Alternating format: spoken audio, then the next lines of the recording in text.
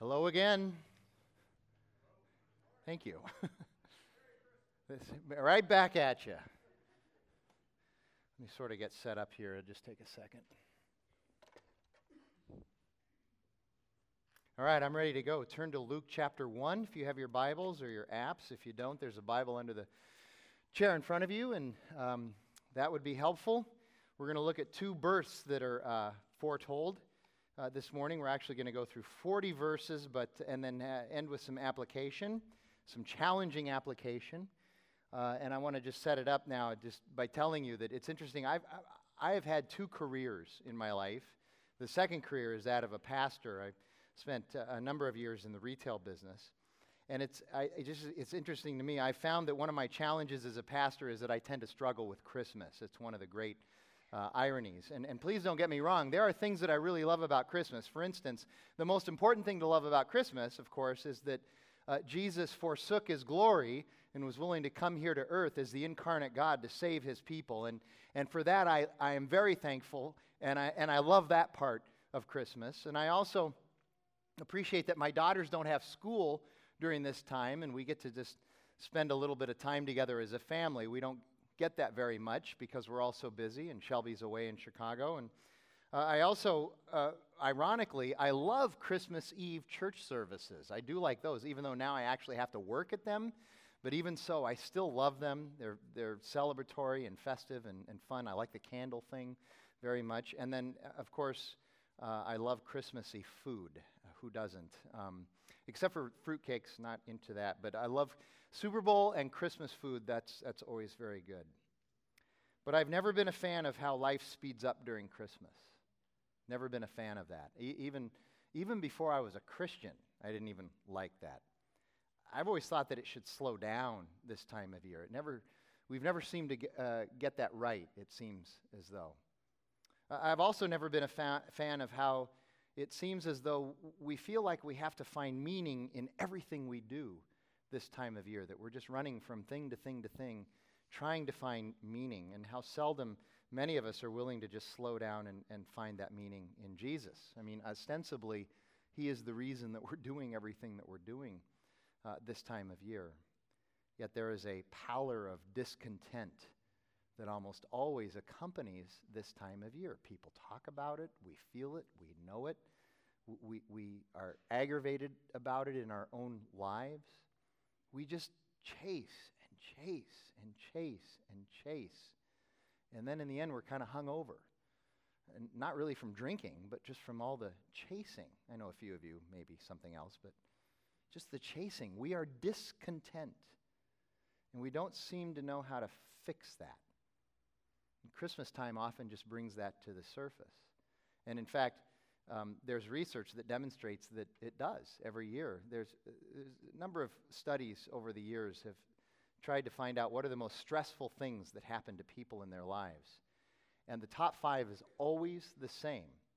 So the top 5 stressors that we face in life: number 1, the death of a loved one; number 2, a divorce of some sort, a breach of a main relationship in our lives; number 3, moving, like, when you move from a house to a house, or apartment to a house, or a house to apartment, or whatever it is, apartment to apartment. Moving is no fun. Job loss is another one. And then on that list of top 5 things that are most stressful to us are the holidays, the holiday season. That's the one that we know is going to occur every year no matter what. How many of you have ever lost a job and had to move during Christmas time? You're just a mess in the midst of that. Okay? So Christmas can actually be depressing. It can bring a lot of this stuff to the surface. Notice how slowly and soothingly I'm speaking this morning. I'm just trying to get you to slow down. I'll get riled up later, don't you worry. And then this year it seems worse because I think there's even more on our minds this year. There's the tragedy of the Connecticut school shooting. We are still talking about that and trying to sort through that. There's the looming fiscal cliff. Some of you don't even know what that entails or what it means, and it's just a bunch of politicians speaking past each other. Amen, true, yes. But You don't know if we're going to get pushed off the cliff, dragged off the cliff, fall off the cliff, or if somebody's going to restrain us and save us for some other cliff some other time. We don't know. I know we've had war and violence in the Middle East for thousands of years, but right now the tensions seem particularly high, higher than they've been in a long time. In many ways, I've never been more ready for Jesus to come, which is really what the season of Advent is about in the first place. It's about waiting for Jesus. So I guess from my perspective, anyway, I'm right where I need to be. Advent is the season that runs from the fourth Sunday before Christmas until the day that we celebrate the birth of Jesus. Literally, the word Advent means coming. And this coming is twofold. We celebrate the coming of Jesus as the incarnate Son of God, the birth of the Savior into the world some 2,100 years ago.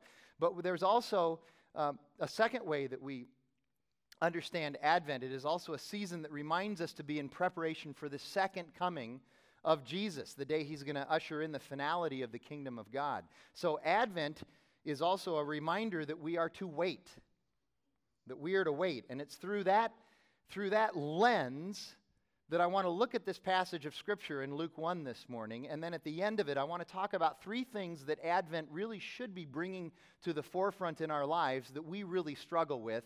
We're going to talk about waiting, repentance, and contentment. Are you excited? I am. Let's dive in. Here we go. Luke chapter 1. We're going to start with verse 5. Here's the first birth that is foretold. In the days of Herod, king of Judea, there was a priest named Zechariah of the division of Abijah. And he had a wife from the daughters of Aaron, and her name was Elizabeth. And they were both righteous before God, walking blamelessly in all the commandments and statutes of the Lord. But they had no child, because Elizabeth was barren, and both were advanced in years. So you look at verse 5, and you see that both Elizabeth and Zechariah were from the line of priests. And so that's going to be their lot in life. That's pretty much Zechariah's vocation has been chosen for him by virtue of what he was born into. And then verse 6 talks about what religious studs both Zechariah and Elizabeth were. They were righteous, and they walked blamelessly. And you can't help but read that, especially in the context of like Romans chapter 3, where Paul says, everyone sins and falls short of the glory of God, and no one is righteous, no, not one, no one does good. And you begin to wonder, does this mean that Zechariah and Elizabeth were sinless? And the answer is no, it doesn't mean that at all. So what does it mean that they were righteous and they walked blamelessly? Well, commentators say that it's really a combination of two things. Number one, they had a pure and passionate desire to stay away from sin that was really over and above even other people who know God. It was just, there was a level of passion about wanting to stay away from sin that they exhibited in their lives. And then when they did sin, which everybody inevitably does, when they did everything that the law required in order to make sure that that was taken care of. And so they were righteous and they walked blamelessly in all of the commandments. And yet, even though they are called righteous and that they walk blamelessly, verse 7 should get our attention. They were righteous and yet they suffered. They were righteous and they walked blamelessly and yet they were suffering. They had no children. In their cultural context, this was considered a curse. This was anathema. Elizabeth would not be able to go out into public without having people talk about her and wonder what it is that she had done wrong. It is true. Often our sin is what precipitates our suffering. We recognize that the consequence of many of our sins is that we're going to have to put up with some stuff. And we try to avoid it. We try to mitigate it. We try to get out of it. We try to rationalize by it. But the reality is that we know that if we make bad decisions, we're going to probably end up suffering as a result. I'm going to cite a movie again. I know some of you love this, and some of you are like, oh, come on. Just take me a second, okay? In Godfather 3... In Godfather 3, there's a poignant scene, really, where Michael Corleone, who the whole Godfather trilogy is really about, he's in Rome and he goes to the Vatican and he's meeting with a cardinal, and this cardinal is eventually going to be the next pope. And they're walking and talking, and the cardinal asked Michael, he said, when was the last time you confessed your sin? And he said, oh, it's been decades. It's been decades. And he said, well, why not right now? Why don't you confess your sin? So Michael said, okay, and he sat down and he started to confess his sin. And he confessed it. I mean, he confessed that he had his brother assassinated. He confessed to the many men that he had participated in their deaths. And as he was confessing his sin, he began to break down, and he was destroyed, and he was wrecked, and he was distraught. And he actually began to weep, and you could see that physically he was thoroughly messed up. And the cardinal walks over to him at that point and puts his hand on his shoulder, and he says, "It is proper that you suffer, for your sin is grievous." And so we understand, the world understands, that even though we try not to suffer as a result of our own sin, we will eventually suffer. That's just the way it goes. But what we don't often understand, what we don't understand well, what we wrestle to come to grips with is the fact that very often the righteous suffer, people who walk blamelessly before God. Almost everyone has this understanding, this little deal that they've made in their own minds, that if you behave well, you're not going to suffer. God's going to in turn treat you the way you want to be treated. But that's just not true. The problem is we live in a fallen and a corrupt world where sin is rampant, sin against us, sin in general, and as a result, suffering becomes a way of life for everybody because we're all in the mix together. Even when we take care of our business, we are going to have trials and challenges. And you look at Zechariah and Elizabeth, and even though they don't like it, they don't like that they suffer with Elizabeth's barrenness, we also recognize that they accept it and they are content in spite of their unpleasant circumstances.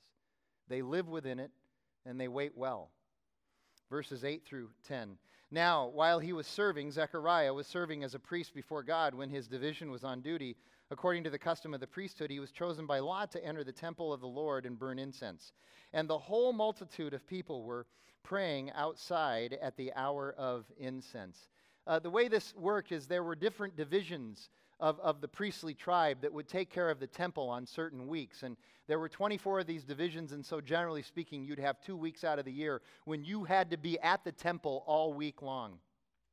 And it was called your week of waiting. You were there to serve, and you were there to wait on God and do all of this. And twice a day, they would go in and they would burn incense, an offering of incense to God, a tribute to God, a way of honoring God.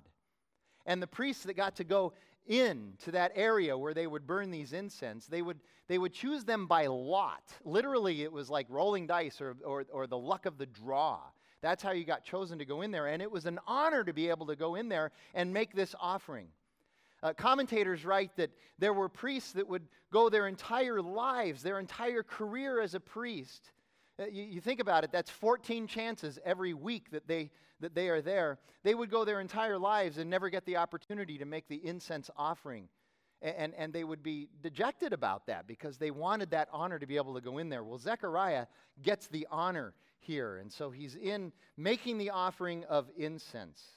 Verse 11, and there appeared to him an angel of the Lord. This would be Gabriel, we find out later. An angel of the Lord standing on the right side of the altar of incense. And Zechariah was troubled when he saw him, and fear fell upon him.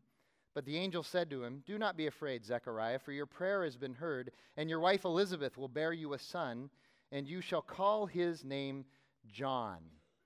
Now, most commentators believe that actually 2 prayers were heard in this case. Zechariah's job when he went in there to make the incense offering was to pray for the nation of Israel.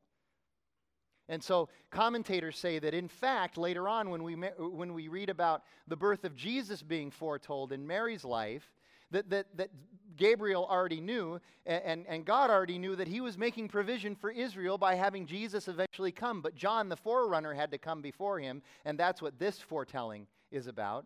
But essentially, Gabriel is saying, we heard your corporate prayer about Israel. God has answered that. But also your individual prayer, probably when Zechariah would go in there, he would say, I just want to add this little addendum to the prayer. Could you maybe help Elizabeth get pregnant? And Gabriel says that prayer also is heard. And so you're gonna have this baby, and his name is going to be John. And the word John means God is gracious, which is apropos here. And of course, he's going to be John the Baptist, the herald of the Messiah, Jesus, the prophet who prepares the way for the Christ. Verses 14 and 15. Gabriel continues and he says, you will have joy and gladness, and many will rejoice at his birth, for he will be great before the Lord. And he must not drink wine or strong drink, and he will be filled with the Holy Spirit, even from his mother's womb. In other words, he's going to be a Nazirite, which is a specially consecrated person to the Lord for the purposes and the service of the Lord. And he's also, as a Nazirite, going to be someone who's involved in vows of temperance and abstinence as well. But Gabriel also says he's going to be filled with the Holy Spirit. And this would have piqued Zechariah's, everything that's happening, Zechariah has got full attention here, but this would have piqued his interest because commentators say that the Jews believed that for 400 years God had been inactive in Israel. That from the time of Malachi there was this inactivity going on, and so the fact that the Holy Spirit was coming would have been great news. But think about that, 400 years. Talk about waiting. There were people who were born, lived, and died, and were waiting for something that would never even happen in their lifetime. Talk about waiting. And it says that John is going to be great. But lest we misunderstand what this greatness is about, understand that he is going to be great before the Lord. See, a lot of us want God to make us great for us and for our purposes. But that's really a secondary thing. God is about primary things, and He wants us to be great for His purposes and His services. Now, it's true that consequentially, it could be that we might be great for us as well. Jesus even eventually said that John was the greatest man who ever lived. But God's greatest concern is that people are great for His purposes. He wants us to be people of His purposes. He wants us to lean into the first things and not the secondary things. Verses 16 and 17.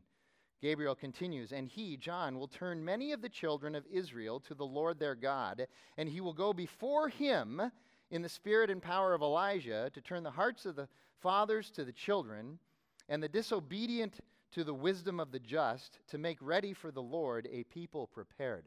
Man, you read those two verses and you have to go, what is wrong with Israel? What is wrong with the people of Israel? Well, they had turned away from God. We can see that they had become disobedient, rebellious, and foolish, which is actually nothing new for the people of Israel and all peoples. They had that whole cycle of getting right with God and then eventually walking away from God and becoming disobedient, rebellious, and foolish. But also we find out here that children and fathers were estranged, and there's actually a double level of meaning there. It means that in families, children and fathers were estranged from each other, but also, not only that, the children of Israel were estranged from their religious leaders as well. And so that was a problem. And then also, just the idea that Gabriel mentions this, the people needed preparation. They had not prepared well. Just like we don't really prepare well for God. We're impatient and we don't wait well.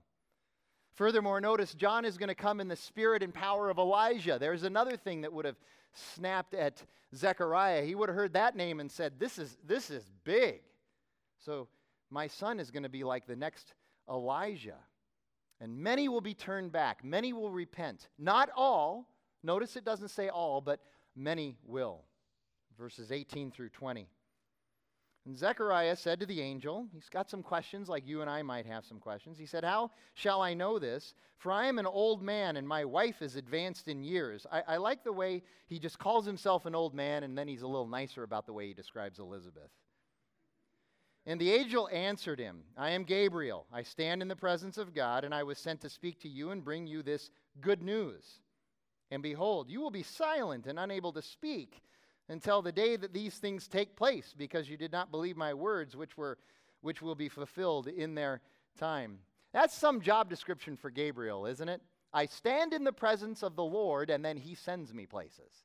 That's his job. It's a pretty good job. And then you hear this, you hear Zechariah's doubt, and it sounds so much like another couple from Genesis, Abraham and Sarah, doesn't it? And so Zechariah is in his doubt. He's going, look at our situation. How could this possibly happen? Some people say that he's asking for a sign here. That in his doubt he's saying, give me a sign that I know this will be true. And boy, did he get one. One commentator says this, Zechariah's doubt was silenced, as was he. Now, the question becomes, for me anyway, as I read this, was Zechariah punished? Was this a punitive action Was he being punished for his unbelief? And I would argue, I don't think so. He was asking for clarification, and yes, his clarification request was based in his doubt.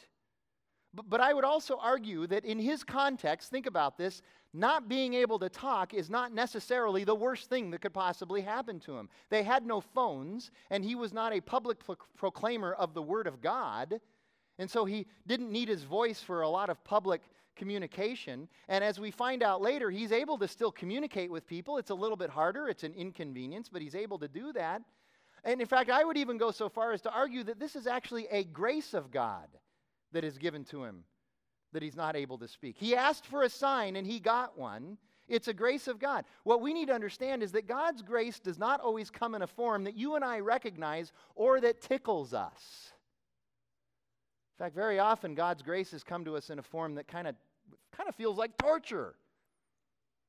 Later on, as we look back, we see that discomfort and that pain and that affliction, and we look at it and we say, you know what? Now that I understand, now that I have a better understanding of what's going on, I see that that was actually a grace of God that was given to me, not some affliction that was purely awful. So that's a big deal. And reading in the rest of this narrative, it seems to me, as you read the narrative, that Zechariah was actually okay with this. He was content. He accepted it and went about his business. Verses 21 through 25. And the people were waiting for Zechariah, and they were wondering at his delay in the temple. And when he came out and he was unable to speak to them, and they realized that he had seen a vision in the temple. And he kept making signs to them and remained mute. In other words, he was communicating to them. And when his time of service was ended, he went to his home. So no tantrum, no therapy, nothing. He just went home. After these days, his wife Elizabeth conceived, and for 5 months she kept herself hidden, saying, "Thus the Lord has done for me in the days when he looked on me to take away my reproach among people." People wonder, why did she stay in her home for 5 months after she knew that she had conceived? Well, the speculation is, we don't know for sure, but the speculation is that it might take her about 5 months to really show that she was pregnant. And so during those first 5 months, she could still go out into the public square and people would still ridicule her because they didn't know. But now she's in her 6th month, okay? And so now she's going out going, hey, see? No more reproach, no more ridicule. And she said, look, God has been gracious enough to take away the reproach of my life. Take away this cursedness. Take away this idea that I'm being ostracized in the public square. That's all been taken away. But I want you to remember again, her apparent cursedness, her barrenness, was actually purposed by God. It was part of a plan. See, you and I just never know when our affliction is actually part of God's greater plan. God is sovereign in salvation, and everybody gets excited about that. Yes! But he's also sovereign in our tribulation, and he's sovereign in our sanctification as well.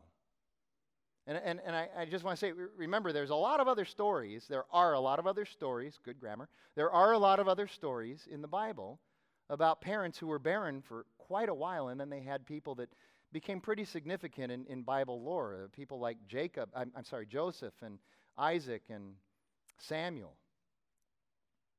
So that's the first birth that's foretold. Now the second, verses 26 through 27. In the 6th month, that would be the 6th month of Elizabeth's pregnancy, the angel Gabriel was sent from God to a city of Galilee named Nazareth, to a virgin betrothed to a man whose name was Joseph of the house of David. And the virgin's name was Mary. So 2 words we need to talk about here, virgin and betrothed. Number one, virgin, there's some discussion about this, not because we recognize that a virgin becoming pregnant would be a miracle. That's not what we want to talk about, but rather it's the question of whether or not this is actually the fulfillment of Isaiah 7:14, which is a prophetic messianic verse. And that verse reads this way, "Therefore the Lord himself will give you a sign. Behold, the virgin shall conceive and bear a son, and shall call his name Emmanuel," or God with us. That word in the Hebrew that's translated as virgin in the Isaiah passage is Alma, and it is more commonly understood as young unmarried maiden. If you look in some of the other translations, you will see that it says a maiden will be with a child, not a virgin. And so some people question if virgin is a proper understanding of the word, and therefore they question the fulfillment. And so you start to go down these paths. However, as Hebrew experts have studied the word and its history, while the word is more generally understood as a young unmarried maiden, it is also clearly understood that part of being a young unmarried maiden is that you would be a virgin. You would be a virgin. And so Mary is no more than 15 years old here. Some people would say she's as young as 13. We're not exactly sure. But obviously, she is a young, unmarried, but betrothed. But she's a maiden, a young, unmarried maiden. So she's a virgin. And that brings us to that second word, betrothed. Betrothed is like our engagement when two people decide they're going to get married, but they haven't gotten married yet, and they do the ring thing, and they start spending a lot of money out of control, and all that stuff happens, you know? Okay? So being betrothed in their context is similar to our engagement in that respect, but it's very dissimilar to our engagement in that it was a higher level of commitment in their context. In other words, once you were betrothed in that context, once Mary and Joseph announced that they were betrothed, if they wanted to break that engagement, they literally had to go and get a decree of divorce in order to do that. They had to go through what a married couple would have to go through in order to break it up. So this is a serious and unique situation that we see developing, because Mary getting pregnant without Joseph being involved could be a reason for them to get the decree of divorce. Now, one other thing here, Joseph is of the line and of the house of David, King David. So, two quick things here. First, we have two really impressive lines that are represented in these two stories here. In the case of baby John, we have the covenant of the priesthood, and in the case of Jesus, we have the house of royalty. And second of all, that house of royalty, that house of David, had never been in worse shape than it is right now as we get ready for the birth of Jesus. Israel had been subjugated by the Romans, and they were colonized by the Romans, and they were occupied. And so now Gabriel goes to Mary, verse 28. And Gabriel came to her and said, "Greetings, O favored one, the Lord is with you." But Mary was greatly troubled at the saying, and tried to discern what sort of greeting this might be. And the angel said to her, "Do not be afraid, Mary, for you have found favor with God. And behold, you will conceive in your womb and bear a son, and you shall call his name Jesus. He will be great, and he will be called the Son of the Most High. And the Lord God will give to him the throne of his father David, and he will reign over the house of Jacob forever, and of his kingdom there will be no end." So Mary, it says, is greatly troubled at this, and I think we can understand why this would be. A supernatural emissary of God comes and tells you that you are highly favored. Our natural proclivity toward suspicion would just demand that we would say, "Oh yeah, I'm highly favored by God? What's the catch?" And the catch here is a really big catch. A virgin is going to be with a child. And I don't want us to miss the humanity of this. People joke about this, people talk about it, but in her context, there was some very serious humanity stuff going on. There were going to be some interesting conversations that she was going to have. Just two in particular, one with her father and one with Joseph. Who's going to buy this? Well, Joseph didn't buy it originally. We read in Matthew's account of this story that when Joseph first heard, he decided to put her away quietly, it is said. He was going to divorce her, but do it quietly, try to protect her. But then he had his own moment of clarity one night when he was sleeping in a dream. And the angel said, "No, you got to go through with this." And so he decides to stay with Mary, even in the midst of what was going to be certain public ridicule and derision. And they are going to call this baby Jesus. That's Yeshua or Joshua or God saves. God with us, God's presence. So Gabriel lays it out, and Mary, of course, responds as we would. She's got questions. Verse 34, and Mary said to the angel, "How will this be, since I am a virgin?" And so there's the confirmation that we know that Mary is a virgin, but it's interesting how it's really worded in the Greek. The way it's worded is she says, "How will this be, since I have never known a man?" And the implication, of course, is intimately. I've never known him intimately. And so the angel answered and said, "The Holy Spirit will come upon you, and the power of the Most High will overshadow you. Therefore, the child to be born will be called Holy, the Son of God. And behold, your relative Elizabeth, in her old age, has also conceived a son, and this is the 6th month with her who was called barren. For nothing will be impossible with God. And Mary said, Behold, I am the servant of the Lord. Let it be according to your word. And the angel departed from her. Now, one thing we should see in Mary's question from verse 34 that's not clear in the English text, Mary did not ask this question out of distrust, but rather she asked the question out of a desire to be instructed further. She is literally looking for more instruction, more details, and Gabriel obliges. And look at verse 38, Mary's response. I will just tell you, as a pastor, it would be so nice if pastoral counseling were this easy. Somebody comes in and says, Pastor, I have a question, and I give them a short 3-sentence answer, and they say, okay, and that's the end of it, okay? That would be really cool. Here's the problem. I'm not Gabriel. I imagine that might have something to do with it. So why was it that Mary was so convinced and so soothed? Well, you see him in the text right there. I think 3 things at least. Number 1, the presence of the Holy Spirit, which, by the way, you and I have today. Same thing as Mary. Okay? Now, he may not do with us what he did with Mary, but he is certainly present in our lives. In fact, if you know Christ, he dwells within you. Second of all is the presence and the power of the Most High, which, by the way, you and I also have. We have that as well. And then third, the demonstration of the presence and the power of the Holy Spirit and the Most High through the miracle of Elizabeth's baby. He uses that, Gabriel uses that as proof that this is really true, that this is really going to happen. Just as you and I have the demonstration of the power of the gospel all around us with all the changed lives in this room and in our families. When people come to know Jesus, when God saves them and they get baptized, and those things happen, and we recognize God is at work and he is changing lives. One way to summarize these verses is this: no word of God should be incredible to us as long as no work of God is impossible to him. Are there works of God that are impossible to him? Should be great encouragement to all of us. And I want to make 3 other quick points here before we move on. First of all, look at the emphasis that Gabriel puts on the presence of God being with Mary. The Holy Spirit will come upon her, and the power of the Most High will overshadow her. Understand that just as for you and me, this presence is a gift. It is a grace of God, and it is not bound up in any merit that you and I have or any merit that Mary had. It is a gift. It is good news. It is gospel. Second of all, the fruit of her womb is going to be Jesus, Savior, Emmanuel, God with us. Not not because Mary is righteous or special or more highly valued than anybody else, but simply because God is a gracious God and he decides. You notice that Gabriel uses the term good. This is good news. Even though their lives are being turned upside down, this is good news. And again, it's not because of any meritorious achievement of Mary.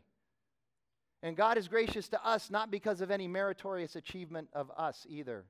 And then number 3, notice her response. Mary's response is a response of humility. She recognizes she has no status. She's a young maiden. Both of those words in her cultural context would have been anathema. They would have made you less than a second-class citizen. You're young, you have no value, and you're a woman, you have no value. That's the way it is. She even later on in her song that she sings that we're going to celebrate and talk about tomorrow night at the Christmas Eve services, Mary's Magnificat. Even there, she starts right out by saying, I can't believe, God, that you would do this. You would look upon somebody with such a humble estate. Mary recognizes that she is a nobody. Maybe it's easier when you have no status to be humble. Isn't it amazing how education, money, talent, power, success, and position can make humility a very difficult pill for some of us to swallow? And by the way, that is not your pastor giving you an excuse, if you have any of those things, to be proud.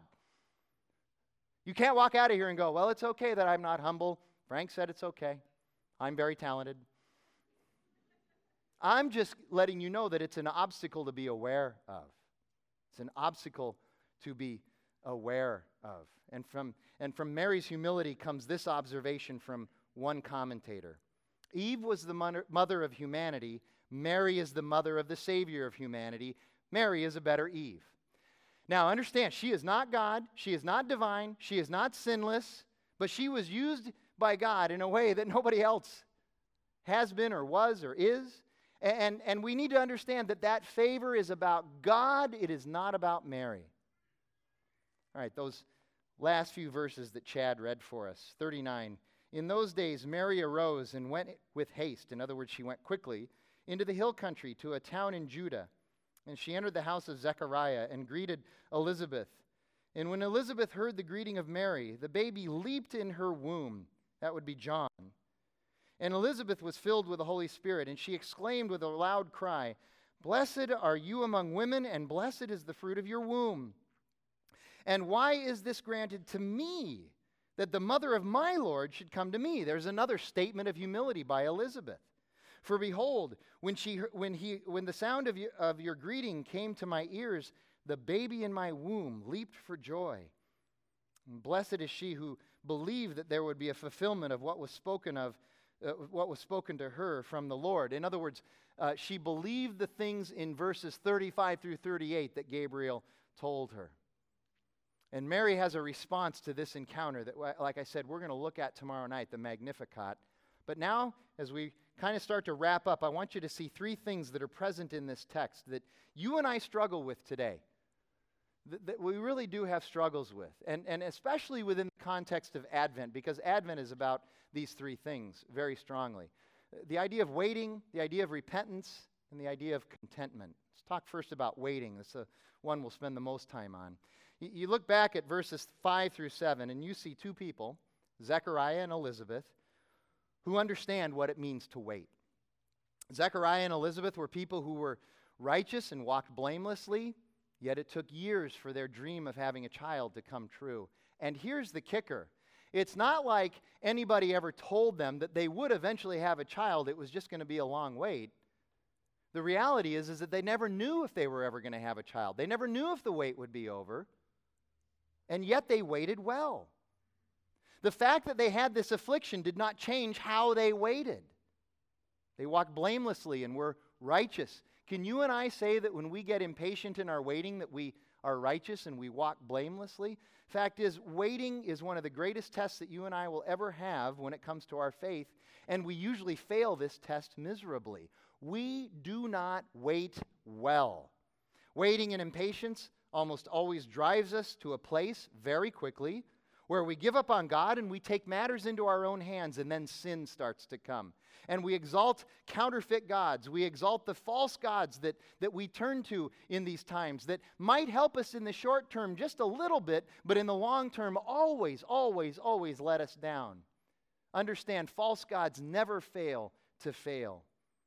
Zechariah and Elizabeth had learned how to wait, and they didn't do it under their own power or through some self-motivation, you can do it waiting program that they downloaded from the internet. They waited in faith. They waited for God's plan, even when they knew that God's plan might not ever involve them the way it did. There was no guarantee that it would.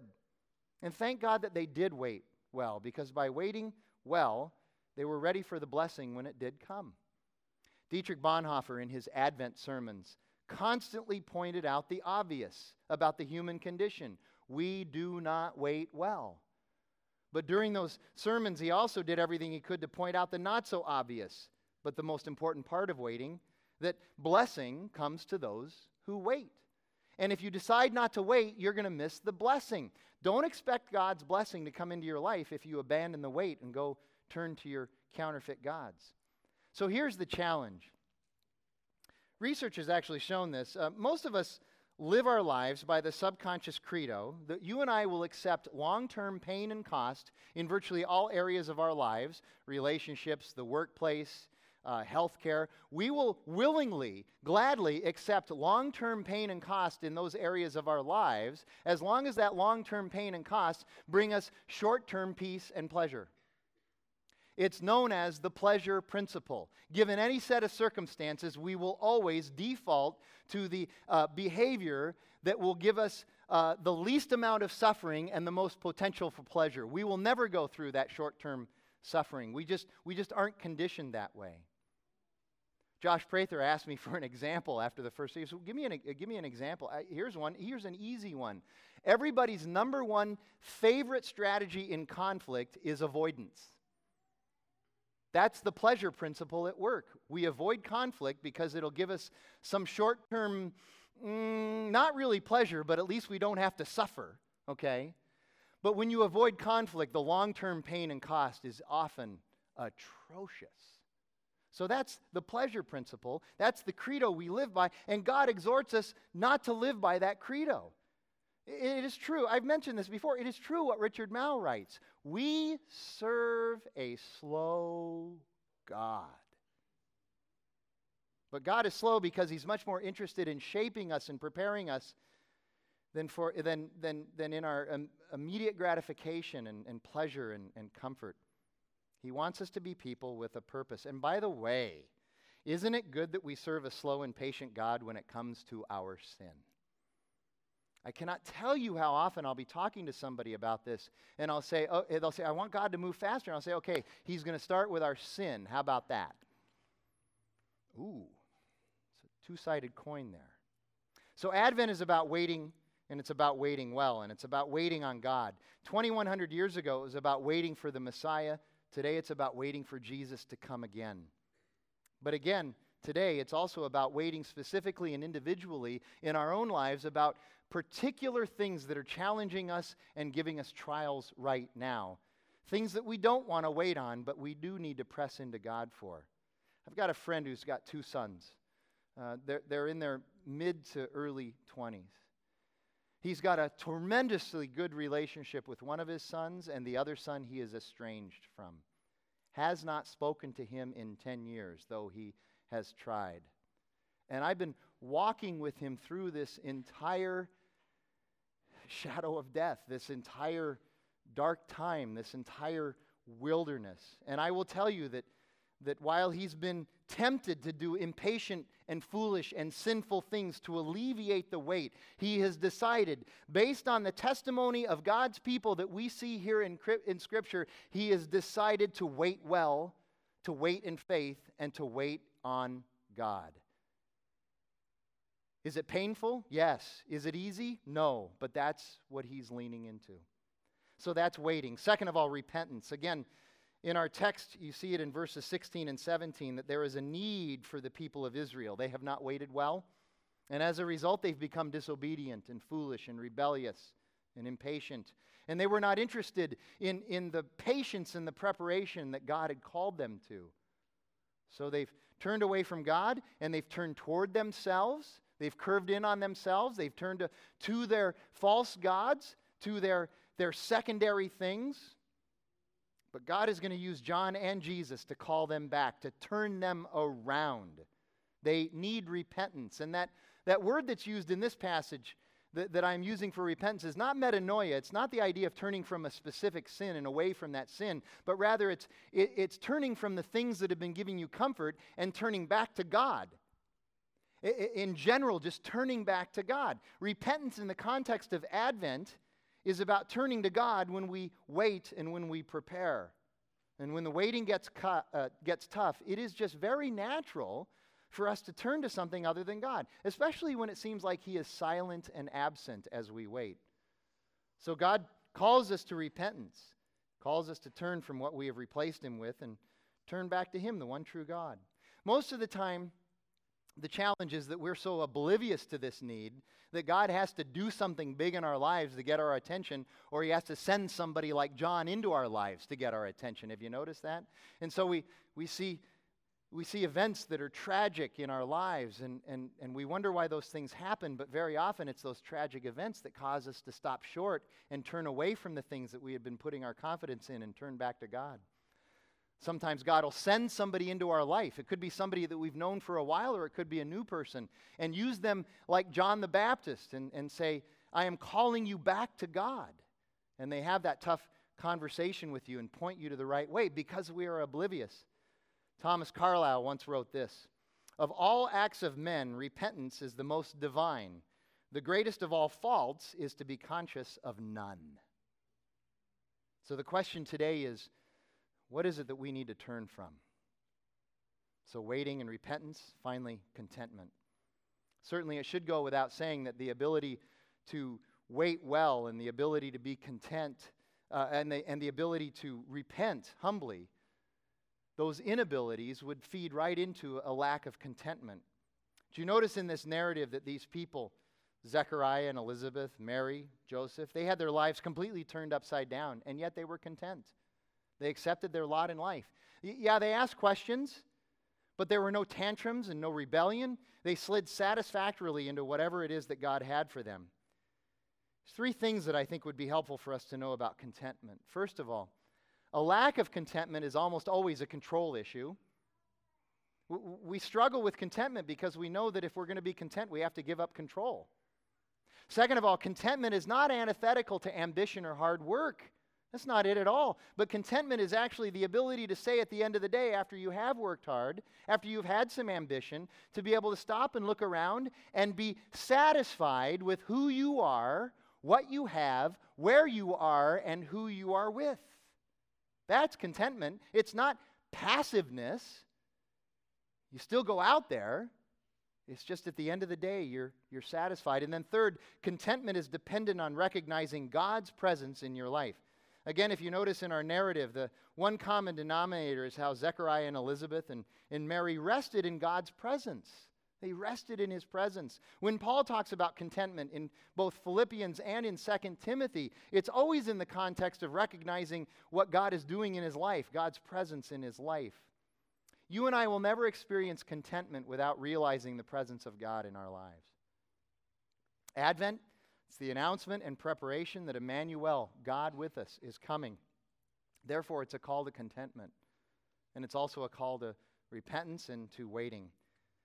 I want to close by showing you why the ability to wait well, a willingness to humbly repent, and finally, the ability to accept God's presence, which leads to contentment, why these three things are very important, and as theological as they may be, they can be applied to something in our world that is pretty important. My first time through college, I majored in economics.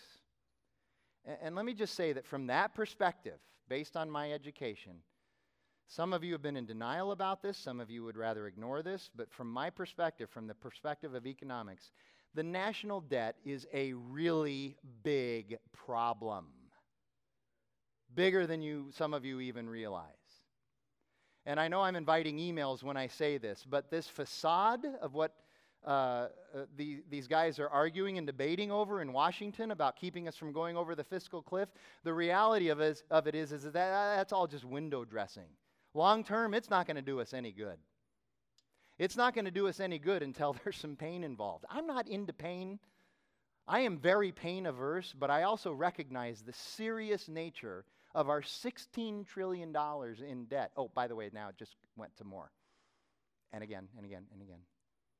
See, most of us, though, I'm not going to talk about our debt from an economic perspective. Most of us believe it's an economic problem or a political problem or a governmental problem. And yes, while there are aspects of that, I would argue that at its core, it really isn't any of those things. Rather, it is a theological and a moral problem. Do you realize that our $16 trillion national debt is a symptom of our nation's collective inability to wait well, our collective refusal to turn away from a clearly unbiblical and immoral monetary policy, and our selfish and out-of-control discontent? That's what our $16 trillion is about. It's true. If we handled monetary policy in a biblical way, we would not be in the predicament that we are in. And it is a very dire, serious, grim predicament. Scripture says repeatedly, over and over, that the borrower is always a slave to the lender.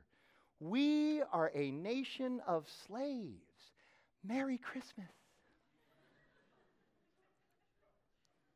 And that's not just true on a national and corporate level, but it's true on an individual level as well. Here's what I'm saying. All of us need to ask ourselves this question. As a result of our personal inability to wait well, our refusal to repent, and our out-of-control discontent that we have decided to give into, what is it that we're a slave to? And if you're not a slave to Jesus Christ, you're in big trouble. You're going to be a slave to something. It should be Jesus. Paul says he is a slave, a doulos of Christ. And I know. I have the really bad taste to bring this up during the happy holiday season. But if not now, when? Is there really a good time to bring this up? Advent is about waiting, repentance, and contentment. There's no better time to bring it up because maybe, just like he did 2,100 years ago, God wants us to use this season to call us back to his magnificent, glorious, and gracious presence. I'm not interested in Redemption Arcadia joining together, banding together, and doing something about the national debt. That's not what this is about. But I am interested in rallying Arcadia to understand that God is with us, he is alive, and he is coming again. And he is our only hope in these challenging times. And if we don't press into him, we have nothing of value left to press into. It is only in Christ that you and I will have the power and the strength to wait well, to repent, and to be content. Thank God he came. So, Merry Christmas. We'll see you tomorrow night at 5 and 9. Let me pray. God, as challenging as this is, we know that it's true. And we know that it's true because you've revealed to us who you are through your word and through your Son, and we are thankful for that great gift. So God, now as we are challenged today, I pray that we would have the strength by the power of your resurrected Son, by the Holy Spirit dwelling within us, that we would lean into who you are. We would embrace your presence and the call that we have from you to love you would be taken seriously, to rest in you. God, we've got maybe 48 hours to go. Let it be a time of resting and of waiting well. We ask this in Jesus' name. Amen.